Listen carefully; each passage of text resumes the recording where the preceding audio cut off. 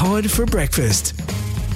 And we're back, on the beat with Senior Sergeant Chris Martin. Morning, how are you? Good morning, Todd. Good morning, listeners. How are you all? Yeah, we're all pretty good. Yeah, excellent. Thanks for asking. Good to hear. And look, let's start off with some good work. Yeah, look, we've got a really action-packed segment for you today. Look, and just to highlight some good work and just a real example of, the efforts we go to try and keep the community safe in Geraldton, but also safe in Shark Bay as well. So, look, some really fantastic work with the guys. I'm constantly seeing the officers at the station go above and beyond, and this is another great example of that. And what I'm talking about, Todd, is, potentially serious crime. In this case, it was a theft of a couple of firearms. From a burglary down in Beachlands, which happened in kind of late March this year. The classic story, the owner's away from the house for a few weeks, someone broke in, and this occasion there was a firearms safe there. They stole the safe and the firearms contained within. And obviously, possession of firearms and the theft of them is potentially very serious for us, and it always gets, a lot of effort put into it. And I suppose that the real point of me raising this case is because, a lot of investigation went into this. It's still ongoing as I speak, so I can't give too much information, but for members of the public wondering, well, how far do the Geraldton Police go? We go as far as we possibly can. In this case, I'm glad to say the firearms involved that were stolen were actually recovered in Shark Bay. So stolen from Geraldton, through whatever networks transported to Shark Bay, and they were actually found buried in Shark Bay. So there's a lot of fantastic work going on at the police station in Geraldton, but also our colleagues in Shark Bay. I won't go through exactly what methods we use to find them, but it just shows you the mindset of some of these crooks that are doing this, burying them out in the bush. We're going to find them. And in this case, we found them. So that's a fantastic bit of work. They've obviously been returned to the owner.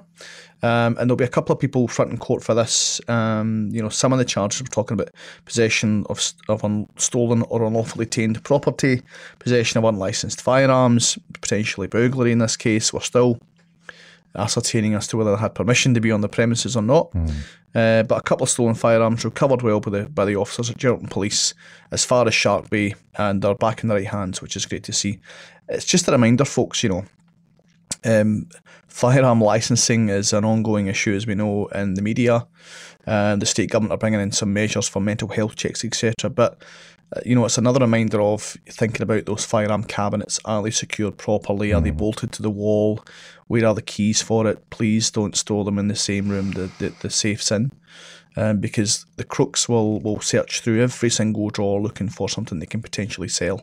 And if they can get access to a firearm safe, then they tend to go walkies pretty quickly. So just a reminder out there, if you've got a firearms license, firearm safe, make sure it's bolted to the wall. And all the necessary regulations are followed. Keep the keys on you. Don't leave them lying around.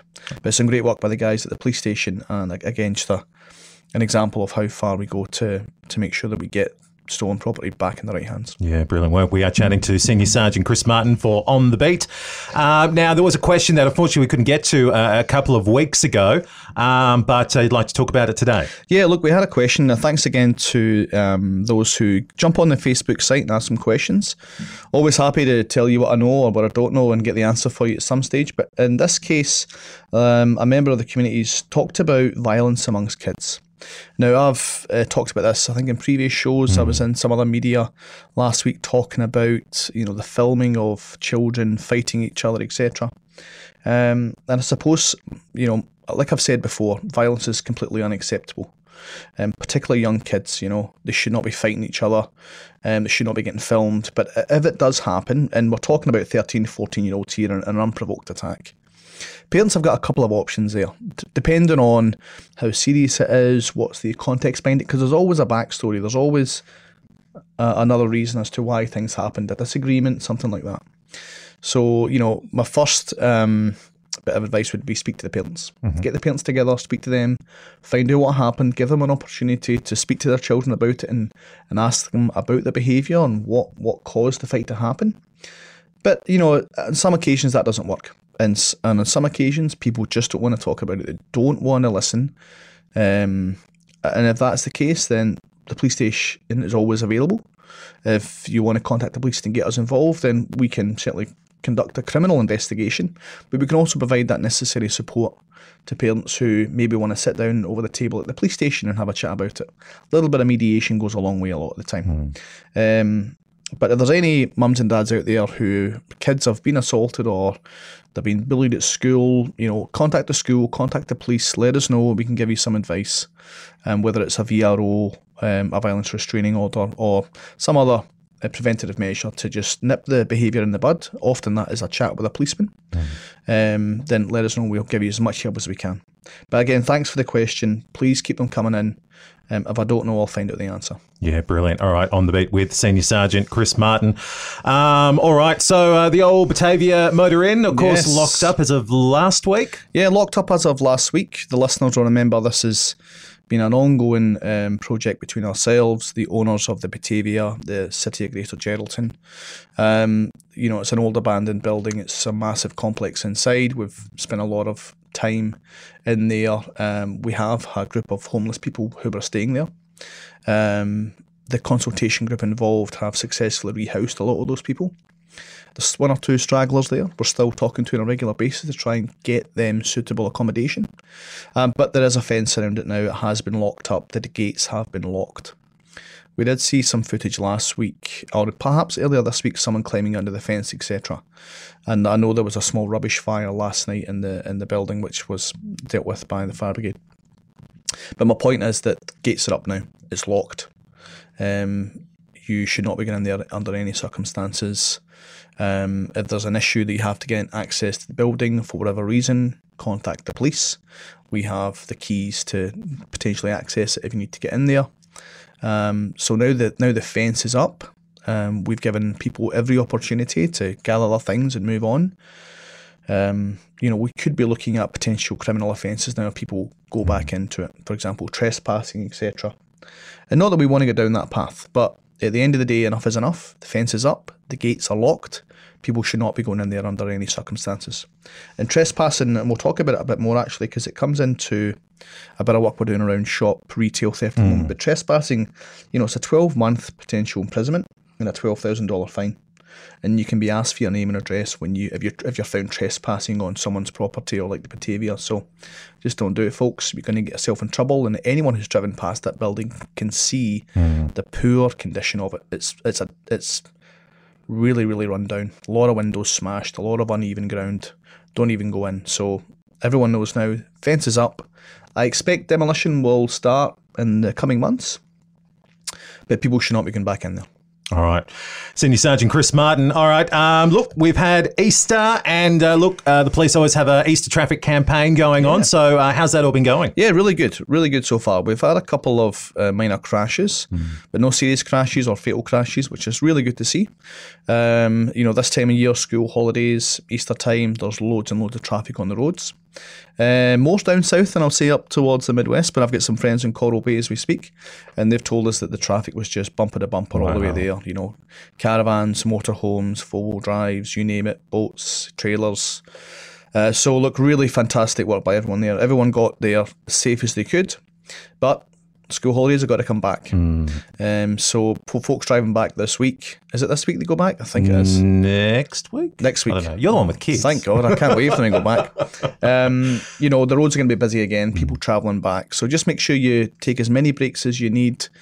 Enjoy the ride. Don't speed, don't use drugs and alcohol when you're driving a vehicle, and just relax. Plenty of breaks. There's loads of fantastic little coastal towns on the way down from Coral Bay, Shark Bay, places like that. You can pop in and take a 10-minute break and go and have a coffee, and check in with your loved ones. Let them know where you are, where you're stopping in, because we have on occasion had people go missing from time to time who don't know the roads too well. So stick to the main highways, make sure you're taking loads of breaks, and let's make sure we get through this Easter break without any serious road accidents. All right. Okay, so from Easter to Anzac Day. Yes, Anzac Day is coming up, 25th of April, another really, really poignant, fantastic event in the calendar for us. There'll be the usual dawn service, and there'll be the various other ceremonies during the day. Myself at the police station will be doing our usual march. We'll be there for all ceremonies. Myself and the superintendent post and all the other executive officers I will be in attendance. Looking forward to the marching this year. It's a really good time for us as a community to come together and pay our respects to those who gave everything for us back in the war. So, a really fantastic occasion, and really looking forward to it. But there will be some road closures in place, along Forest Street, etc. And there will be obviously a march along Foreshore Drive. So again, just be patient. If you're behind the march or you can't get access to Forest Street for that day, then you've been told now that it's going to be closed. So make alternative arrangements. Okay. So mentioned trespassing just before, but of course, I want to talk about in regards to shoplifters as well. Yes. Shoplifting, retail theft, ongoing. We had a lot of discussions with myself and Senior Sergeant Russell Hurst a few weeks ago. We talked about our retailer engagement programme, and look, some people have fallen foul of it already. So what we talked about earlier was, stealing is a serious offence. You can be arrested. The minimum fine you'll get is $500. But we're now obviously working very closely with the larger retailers to issue banning orders. So if you're found to be stealing from a shop, you will be identified, whether it be a couple of days, a couple of weeks down the track, you'll be issued a banning order. You better read that banning order very clearly, because you cannot go back to the shop. Wow. If you do go back to the shop, you'll be arrested for trespassing, and you'll be going to court. So just to recap, we have a couple of different outcomes for stealing. You can get an on-the-spot fine, you can be summoned to court, you can be arrested, obviously. But for trespassing now, that's to say you can't go back there. So that's on top of the stealing offence if you go back to steal. One member of the community fell foul of that yesterday, issued a banning order. Wow. Tried to call a bluff, went back into the shop, they were arrested. Jeez. Didn't even get the chance to steal. You just can't be here. You cannot be in the shop. Arrested, they're going to get a court summons eventually.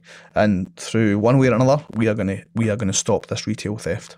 So it may just be a bottle of rum, or it may be a couple of lollies, or whatever the case is in some circumstances. You're going to get a $500 fine. You're going to get a banning order, and you can't go back to the shop. So we are taking a real strong stance against retail crime. I'm fed up with it. The community's fed up with it. It's got to stop. Yeah. All right. On the beat with Senior Sergeant Chris Martin. As always, any questions, please feel free to send them on through. Email geraldton@triplem.com.au. You can also direct message the Facebook page, Triple M at Geraldton. Anything else before we do finish up, Chris? Yeah, just one last thing. Have you seen the storm clouds circling up near the Pilbara? Cyclone Ilsa. Yes. That's the one. She's on her way. Yes. I'm glad to say it's not coming anywhere near us at the moment. But yeah, look, it's going to bring a ton of rain with it, I think, and that'll eventually make its way down our way. So again, when I talked about that driving conditions earlier, if the roads are going to be wet, drive to the conditions, folks. Make sure that we leave enough space between our caravans and our trailers and whatever else we're towing or not towing. Take it easy, folks. There's going to be a bit of wet weather coming our way, and we're heading into winter. It's going to be colder in the morning. It's going to be wetter, generally speaking. So make sure we're driving to conditions. The last thing we want is any serious road accidents. So just keep that in mind. And again, more traffic stuff. Total solar eclipse. Yeah, it's on its way. Can you believe it? Yeah. In Exmouth, I believe. So not only will the school kids be coming back, but the total solar eclipse people will be getting up. So again, just the same message. Make sure you're driving carefully as you can. Loads and loads of people expected for that. I think I saw, was it 60,000 people expected to be up there? It's something crazy. Yeah, from all over the world, all converging on Exmouth and surrounding areas. And it's just covering the sun. Yep, that's it. So they'll get the total solar eclipse, and then everywhere else will be not quite total solar eclipse. For what, a couple of seconds? I don't know, probably. Not long. Wow, long way to go. And I hope they enjoy it. Fantastic. And as always, Todd, I've got a joke of the week. All right. Tell me, Todd, tell me this. Why did the painting go to jail? Why did the painting go to jail? Yes. Oh, God. Because it was framed. Oh, of course it was. Come on. Can you tell that joke, Chris? You can keep that one, Todd. Keep that in your back pocket. Oh, I certainly will keep that in my back pocket, down and deep, and never to be seen again. But Chris, as always, thank you very much. And we'll catch up again in a couple of weeks. Thanks, Todd.